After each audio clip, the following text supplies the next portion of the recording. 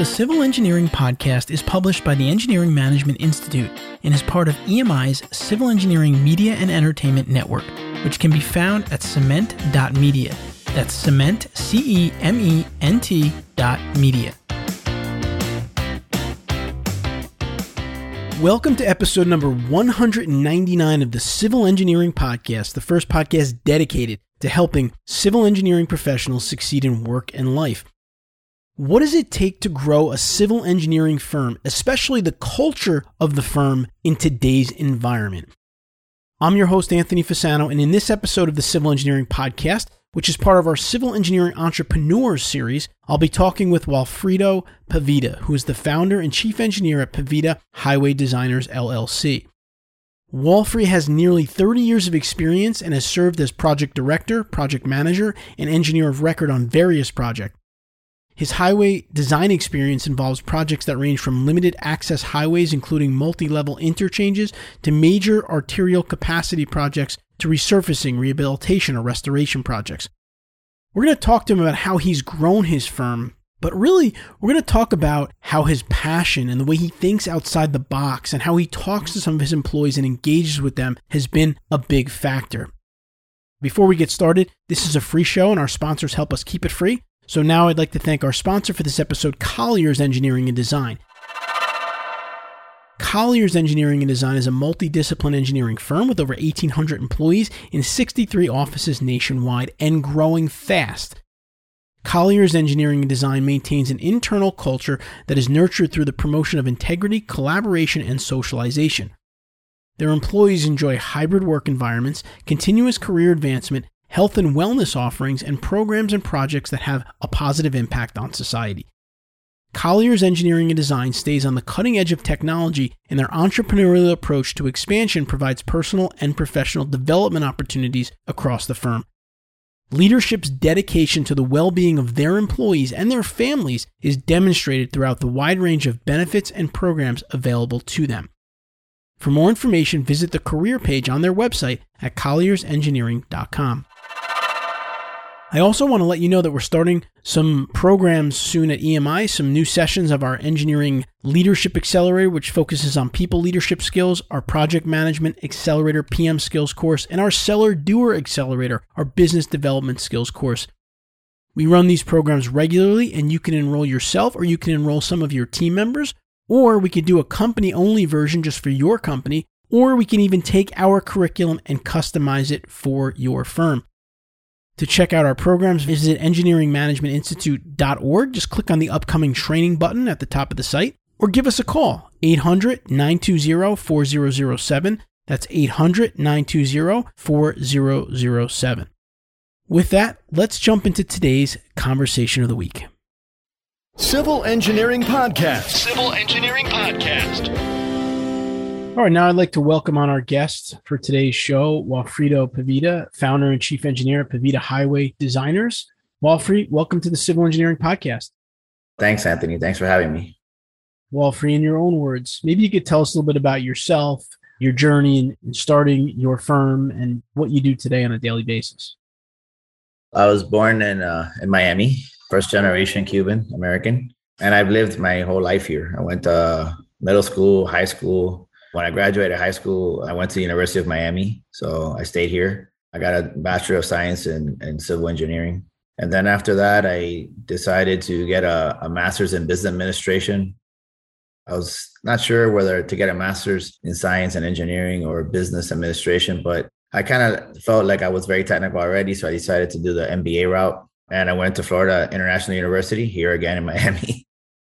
I've grown up here in Miami. I started my career as a bridge engineer in 1991. I spent 2 years at this firm. It was a large company. At the time, the company's name was Post Buckley Shoe and Jernigan. They've since been acquired by Atkins and now SNC Lavalin. But when I was there, it was Post Buckley. I was there for 2 years. I did bridges. But it was a big organization, and I decided to try something else. I wanted to get my hands on more of the project, not just a bridge pier or a beam, but the overall bridge, if possible, and maybe even one day the overall project. So I joined a smaller firm called C3TS here in Miami. I went there and I did bridges for a while. And at some point, I started doing traffic control plans, then roadway plans. And ultimately, after I got my MBA, I recognized the value of interacting with the client and understanding like what's best for the overall project and, try to influence that. So I started doing more roadway design. The company that I joined, at the time I joined, there was about 25 people, Cedar TS, and I worked there for over 20 years. And at one point we sold it to a large company called Stantec Consulting Services that acquired us in December of 2012. But while I was at Cedar TS, I really got an opportunity being in a small firm to, work on a lot of different aspects of civil engineering besides bridges, roadway. And I also got to, become a project manager, work with clients and understand and gain an appreciation for the business side of civil engineering. I always wanted to have my own firm, and I got that opportunity at CTS. They made me a partner and I became a vice president. I was running the transportation practice. Another thing that I grew there while I was there was what they call alternative project delivery or design build. That became a type of procurement where they engage both the contractor and the designer. We team up. And the designer typically looks to provide some innovative solutions that improve quality, cost, time to build the job, but while collaborating, working directly with the contractor then becomes our client. And then we compete with other design build teams. And that became something that I really enjoyed. I like to be creative and think of ways that can improve traffic, quality of life. That became a big thing for me. And I got inspired by that. I got an opportunity to open an office in Orlando from Miami. So we did that. So I spent about 20 years there. We got acquired by Stantec and I became kind of like an overall Florida practice leader for them. So Walfrey, obviously you had a lot of experience, working for a small firm is great and that you can see a lot, you do a lot of different things. And it sounds like you were entrepreneurial. Talk to us about the decision to kind of open your firm, how that went for you, what that process was like. After spending at the time about 25 years, I was 46. And, starting my own firm was something that I was thought about when I graduated. Having worked for 25 years and different, ultimately, in increasing levels of leadership and responsibility, I saw things that I really liked. And then I saw some things that I didn't really care for. And I got to learn from all of that. After 3 years with a large firm, I decided that I wanted to go ahead and go on my own and start my own company. It was a big risk for me at the time. I was established. I had, pretty good income, but it was a dream that I wanted to follow. I wanted to do something, but I wanted to be different. I didn't necessarily want to follow what other companies had been doing that I had seen, even the ones that were successful. I wanted to pave my own way and leverage the skills that I had personally, which was, being creative, thinking outside the box. I think a lot of people in the industry thought of me as someone that comes up with innovative ideas. When I started my own firm, I wanted to brand myself into someone who's an outside the box kind of thinker. We coined a few things. If you look at us on LinkedIn, by the way, we've done extremely well on LinkedIn. I think we have like over 2,800 followers in just 6 years, which is pretty good for our industry. We coined the think big. Something big is happening, because I think those are two things that drive my firm and our culture. It's, challenge people to think about ways to improve quality of life. And I wanted to do that. And, I think starting my own firm and gives me an opportunity to create my own boundaries and remove any obstacles from achieving those goals. So let's talk about that a little bit, because, company culture is a very important thing as you're growing a company, as you know, whether it's, a mission, a vision, like you said, think big, having a philosophy. Talk about the importance of some of these things in helping you to get everybody on the same page when you're growing a company, to kind of have a common theme around a company, a culture, mission, vision. People call these all different things, and then maybe they are different in some ways, but how do you approach that with your firm? And I'll be honest, like when I started the company, culture wasn't the thing that I put on my business plan. It sort of started happening. And I give credit. There was a student in Iowa State University who was getting their PhD. They reached out to me and they asked me if I didn't mind granting an interview. They were studying how the DBE program, or the Disadvantaged Business Enterprise program, helps small firms. So it really had nothing to do with culture, but he asked me a very profound question. He asked me, hey, Walfrey, you've been in leadership first at CTS and later at Stantec, and you've been in these companies. But what's different about being a leader at Pavita, Highway Designers? And I thought about it. I maybe took 30 seconds, a minute, and I said, you know what? It's different. It's culture. When I was in a company with 16,000, 20,000 employees, to pull that lever is almost impossible. It takes maybe 2,000, 5,000 people to change the culture of a company that's that big. But in my company, guess what? I'm the founder, I'm the CEO, I run it. I just got to blow wind on that lever and it's going to move and I can really make a dramatic impact. So he got me thinking about it. And even though it was something that was in my consciousness about the culture, all the things you said, Anthony, about how important it is to bring people together, I started thinking, you know what, we need to define it. I knew that one of the things I wanted to do, and also something that I learned along the way, is to keep great people engaged and to get people excited, is you have to really provide, as an engineering firm, an opportunity to work on projects that are meaningful. What I mean by that is, landmark projects. For example, right now, man, I have the honor of working on the I-395 Signature Bridge project. It's a big job. We're building an iconic signature bridge over Biscayne Boulevard here in Miami. And I'm the design director for that project. And what an honor, what a privilege it is. That thing's going to stand there for over 100 years. And I had something to do with it.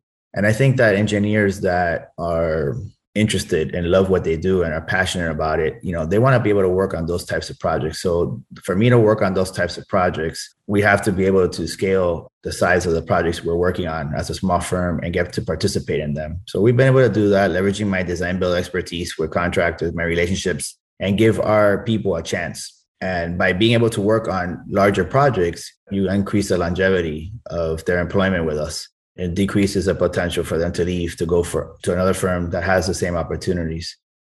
We defined our culture into engineering excellence. We're very big on technical. We also want to have fun. It's not just work all day. So, we've done Nerf gun wars. We have a ping pong table in the office. We have Halloween competitions between ourselves. We do all kinds of stuff like that. We collaborate with all of our offices. We have 3 offices, Miami or West Palm and Orlando, a lot of great collaboration. And then another thing that we try to do is, give people time off. I started a tradition that we would give everyone the day after the Super Bowl off. Not a lot of companies do that, but we thought that's pretty cool. I also give them, and I don't take their PTO or anything off of it. I give them the days between Christmas and New Year's off, as a gift, because, I want people to be able to enjoy time with their families as well. I know I demand a lot from them. It's my responsibility to give back to them whenever I can. So I try to do those things. And I think the one thing that I just want to kind of touch on there from what Walfrey said, because this is part of our Civil Engineering Entrepreneurs series, and I'm sure a lot of you listening are either growing your own firms or you're maybe interested in doing it. And I think the point about being able to change the culture is important, because when you start a company, as you grow it, 10 people, 20, 30, 40, 50, 100, even 200, you can maybe still change things without a ton of work, a ton of effort.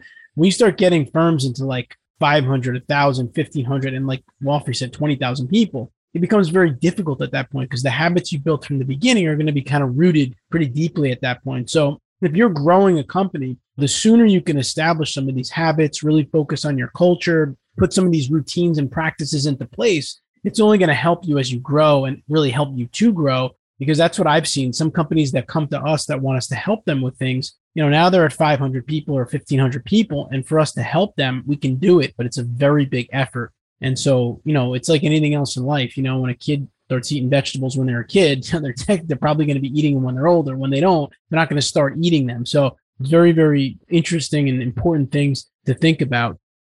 Let's talk about people more for a minute. Walfrey, you talked about how you take care of your people, some of the things that you do. People are obviously a critical component of building a business, especially a civil engineering firm, because we're so team driven on our projects.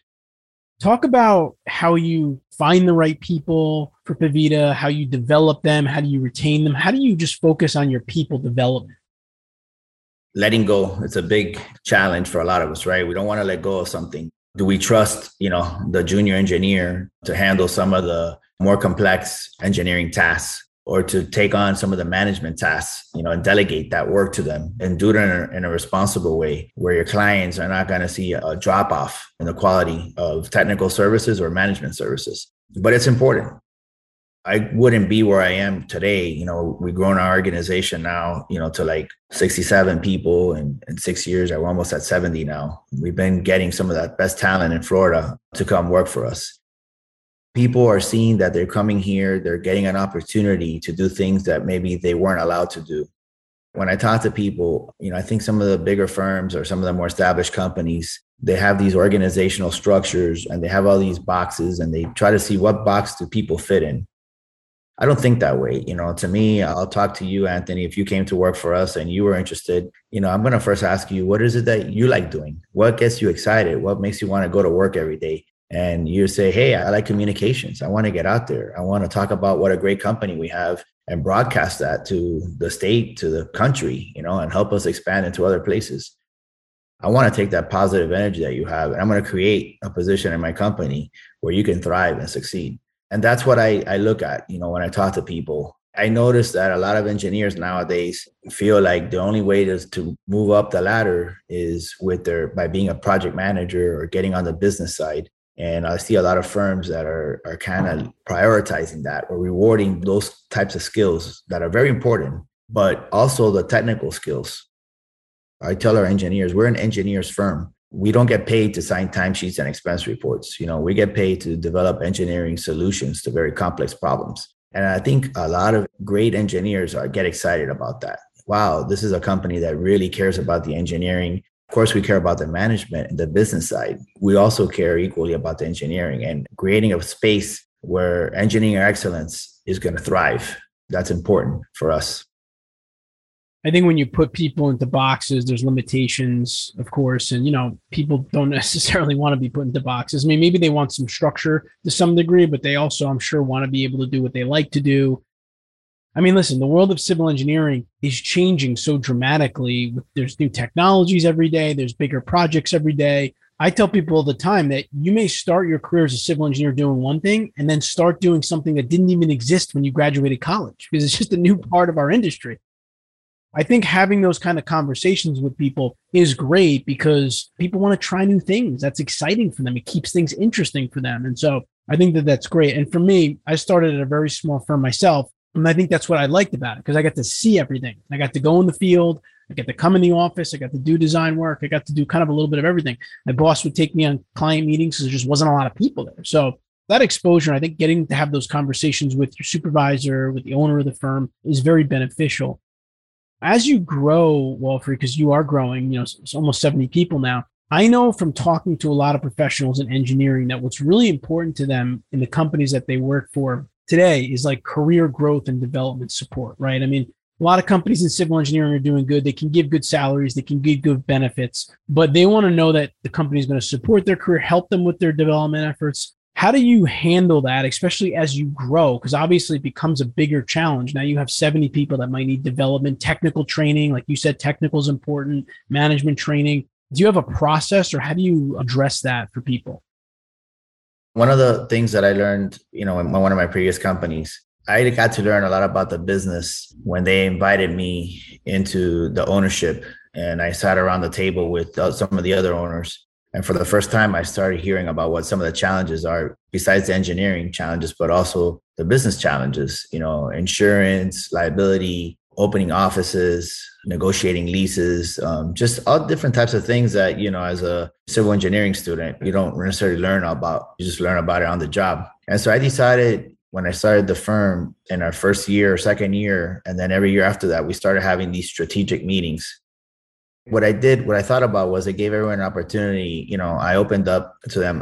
By the way, I'm very transparent in my business. I like everyone to know what's going on. And these strategic meetings, what I did was I kind of started talking to people about, hey, how big do we want to get? The first year we talked about, do we want to get to 25 people, 50 or 100? And let's think about what are the consequences of that. That means we might have to add another service line, like structures and bridges, or maybe we have to go to West Palm or Orlando if we're going to scale our size. And having these open conversations, discussions with them, do we want to open this particular service? We want to start doing traffic or PD&E or major bridges, and what's it going to cost to do that? How much time? Who's going to do that type of work? I think allowed them to kind of see. Some of them were, several years younger than me and, they hadn't been exposed to leadership. So I think that allowed them to kind of get a taste of what it is to grow a company. That helps me to create leadership. I also invested in leadership training. A friend of mine, Dave Lawrence at Crestcom, came by and we decided to invest in that. And for 3 or 4 years in a row, I sent some of our leaders to that training. I personally took the training the first year. work with other people, other professionals in other industries who face similar challenges and go through the 1 year program that they've put together. And I invited my team and I sent my team, year after year to those trainings. So, try to lead by example, show them what I've learned, talk to them, be open, transparent, be available, communicate, invest in training so that they get the leadership training that they need, because ultimately my success is based on their success. I can't grow if I don't build leaders around me. So it's my job as a leader to build new leaders. And I love how you're transparent and you're, talking with them about the growth of the company. I do think that that's important and really just keeps people engaged, and they feel like they're really part of something, which is great. Let's talk about problems for a minute. When you build any business, especially a civil engineering business that has a lot of different parts, you inevitably encounter problems along the way as an entrepreneur, as a leader. And you seem like a big thinker. We've been talking about that as something that you like to really focus on. How do you, or the company, how do you kind of identify and deal with problems as they arise? What is your approach to that? You said problems, and yeah, definitely. There's a lot of those that are going to come up. As a leader, as someone, we've grown a very successful practice. Believe me, there's been many problems and setbacks along the way. It hasn't been easy. When you're starting a firm, I always tell people, some of the folks that joined me from big companies, especially, they come in like in year 2 or year 3. What's the process for this? What's the procedure? I said, we don't have one, man. I spent the first year of my business writing processes and procedures. I probably wouldn't be here in the third year right now. The first thing I had to do is go out and win work. And then I had to get people to get the work done. Then we started writing processes and procedures, which we're still working on. We don't have them all figured out yet. And I don't want to get into bureaucracy. One of the things that happens as you're growing a firm is you're attracting talent and you're attracting people that you haven't worked with before. And many of them are coming from different backgrounds and different companies and have had different experiences. And oftentimes, some things that you're used to doing, they haven't done before. They might be a little standoffish. Maybe they're resisting some of those changes. But I think that's part of the problems that you have is working with people that come from different backgrounds, but then somehow finding common ground and agreeing on how we should best move forward and including them in the decisions that we're making as we go forward. That was a challenge. Opening new office is always a big challenge as well. Having an office in West Palm and Orlando, it's a challenge, help making them feel like they're part of the overall corporate headquarters, because I live in Miami. I go to the Miami office every day and I travel occasionally to Orlando and West Palm to visit them. I'm not there every day. So the people in Miami have access to me. All of our back office, HR, accounting, marketing, all of those folks are in Miami. So it's a challenge to communicate with other offices and make them feel like, hey, you're not being ignored or forgotten. You're part of us. And that's also a big challenge that we've had to overcome, is how to collaborate with them, how to make them feel part of the overall unit. We've had to do that in a number of ways. At one point, we had monthly face-to-face meetings. Now, with the pandemic, we've seen, increasing use of Teams meetings, Zoom meetings, and so forth. Those are some of the problems, Anthony, that we've had is, it's just integrating new people, that come from different companies, even different cultural backgrounds, all of us, and then finding common ground with them.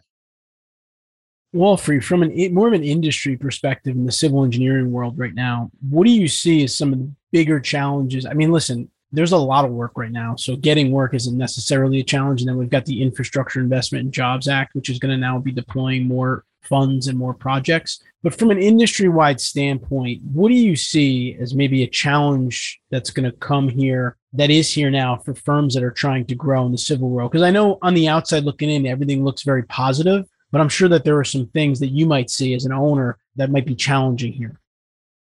Finding people, being able to recruit and hire people. Historically, most engineering firms are very worried about winning work. And that's always been in our industry, in the service industry. Make sure that you have enough work to keep your staff employed year in and year out, and then have some growth on it has been a top priority. One of the things that maybe hasn't been valued as much is finding the right people that fit your culture and that can help you grow the organization. Sometimes I remember being in the other companies where I worked at, they're like, well, you really can't hire until you have enough backlog. How much backlog do you have? And I totally 100% disagree with that mentality. I'm hiring all the time, 24/7. Because you know what, the best people and the best engineers in our business, and this is probably the biggest challenge we have, is having the resources to deliver the work program that we're going to be seeing coming up. In Florida, we have a very robust work program, but it's going to get even bigger now with the Jobs Act. When those funds start flowing into Florida, we're going to need more and more people. So you asked me what the biggest challenge is: finding good people. And we're looking all the time, 24/7. We're looking for not just the people that are on the street that don't have a job. We're looking for the people that are gainfully employed. They're happy. They're doing great things. But, have you ever thought maybe you could do better? Maybe you can go to an organization that's not going to limit your growth, but that's going to give you no ceiling, and you're going to get to accomplish what you did.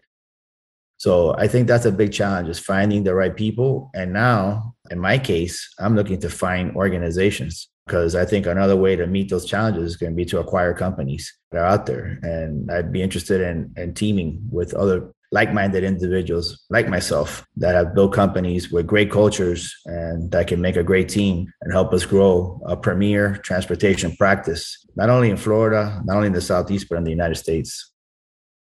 I agree with you in that approach in terms of hiring. I mean, listen, it shouldn't be about hiring someone when you need work. It should be about always finding the right people, not just when you're too busy to do work. Because like you said, you never know when you're going to find the right person. So if you find them, get them on board now, get them working. I mean, I think we have a good idea that there's going to be plenty of work in this industry for, the near future for sure. So what we're going to do is we're going to take a quick break. We're going to come back with Walfrey. We're going to put him on the civil engineering hot seat and ask a couple of last career-related questions. We'll be right back. Civil Engineering Podcast. Civil Engineering Podcast. All right, we are back with our guest, Walfredo Pavita, founder and chief engineer at Pavita Highway Designers. And now we're going to put Walfrey on the civil engineering hot seat. You ready? Sure. All right. So first question, do you have any specific rituals that you practice every day? For example, do you have a specific morning routine or lunchtime routine, something that you do consistently on a daily basis that has contributed to your success? Many times I've tried, going on a diet or working out and try to create like a routine. And oftentimes my job interferes with that. Traveling, having to work late sometimes to get a proposal in or submittal with a deadline.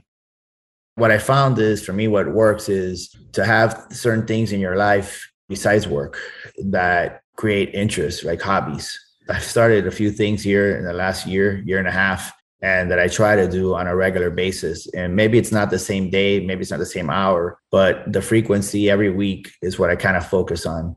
So I've started working out, taking care of my health. I've been doing high intensity interval training. I try to do that 3 times a week. I've also started playing golf. I do that on the weekends, maybe once a week. I'll go and I'll do like 9 holes or something like that. And also something else I picked up, which I never thought I'd do, is I started doing like ballroom dancing. So I picked up that hobby. And those things are nice things that complement what you're doing. I think, we work hard. The stress levels at work, can be quite extreme. And having something else on the side, I think that distract you. And also, better quality of life. I think it's good to have a well-balanced life and to take care of yourself, your health, and also, just other hobbies, things that make you happy and get more fulfillment out of life. I agree with you. In fact, my wife and I did ballroom dancing for a few years, and it was like, once we signed up, we were like, we have to go. We were forcing ourselves to do it, and it was really great. And we never would have thought we would have been able to do it with the kids and everything, but we worked it out because we just kind of committed to it. When you have things like that going on in your life, you could just be more fulfilled, kind of happier overall. And I always think that also helps you at work. You're kind of more productive, your head's in the right place. You meet people from different walks of life and doing that sort of stuff, not just other engineers. So it's eye-opening. You get to learn about other people's experiences, their cultures, where they're from. It's fulfilling. All right, next question. Do you have a book that you might recommend to engineers, or not even engineering related, just any book that you found to be helpful in your personal and professional development? Sometimes something stands out for us and we kind of carry it with us. It's not a very long read or a very sophisticated book, but Who Moved My Cheese? I think that's a very powerful book. I see a lot of people that get stuck in a rut. They don't move and things just become stagnant and dull and stale. I practice this quite a bit. I often, stop and reflect on, what's happened the last 6 months, the last year. Have these things that I tried, are they really working? And if they're not working, move on to something else. Don't be afraid to acknowledge, you know what, I made a decision. It didn't work out. I need to move in another direction.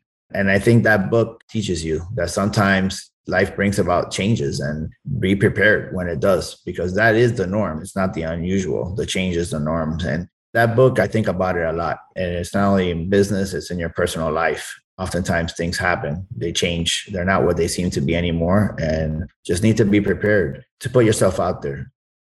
A lot of people are afraid to put themselves in a state of vulnerability. I talk about being vulnerable. I think it's very important. And actually, it's been one of the more rewarding things that I've done, starting my own business, not knowing what's coming. I mean, I invested over $300,000 of my own money in about 4 or 5 months, and I only had like $10,000 in income to show for it. It was a very stressful time for me, but I overcame. I believed in myself, put myself out there. Even though I've been doing this for 25 years, so many opportunities that I thought were going to happen didn't happen. But yet there were so many new opportunities that I never imagined that came along. And what it did was I created a lot of confidence in myself. And it's very rewarding to know that opportunities are out there for you. It's okay. Just they move the cheese. Go out there, man, and go find some new stuff. Because if you stay where you're at because you're afraid to make change, you're not going to get a rewarding life living that way. It's one of my favorite books, and it's by Spencer Johnson. Definitely check it out, Who Moved My Cheese. And it is a very quick read. Like Walfrey said, I think you can read in an hour or two. Books like that are great because they're kind of a little bit of a story, and it helps you to remember them. Like you said, you keep thinking about it. You're always thinking about it. So definitely a great book there. All right. Next question that I have for you. You mentioned you had jobs at some larger companies, different companies for the first part of your career. When you think back on some of your managers of the past, and you don't have to name names, but if you just think of some of your favorite managers, what made them your favorite, Walfrey? What were the characteristics? We're just trying to understand some of the characteristics of really great managers in the world of civil engineering.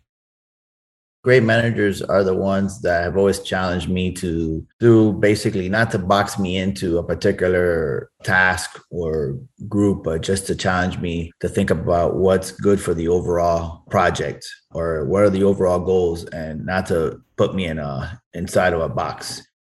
That's what I found, whether it was when I first graduated, I worked with a particular gentleman who I was doing bridges, and he's like, Walfrey, you really need to think about what's going on with the road approaching the bridge, not just the bridge alone. You need to understand how the bridge relates to everything else on the job.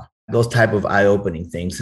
And then when I went to work for a small firm, I was given opportunity to work on, some wastewater projects. I got to work on, besides bridge, I started doing some traffic control plans, roadway plans, drainage, understanding that, hey, I have the skill sets that I acquired in college to compute and do some of the analysis that is being asked of me. Let me expand my horizon. So the best mentors, have always taught me that don't limit yourself just to what you see in front of you. Think beyond what's there. Be responsible for the work. Take ownership of what you're doing.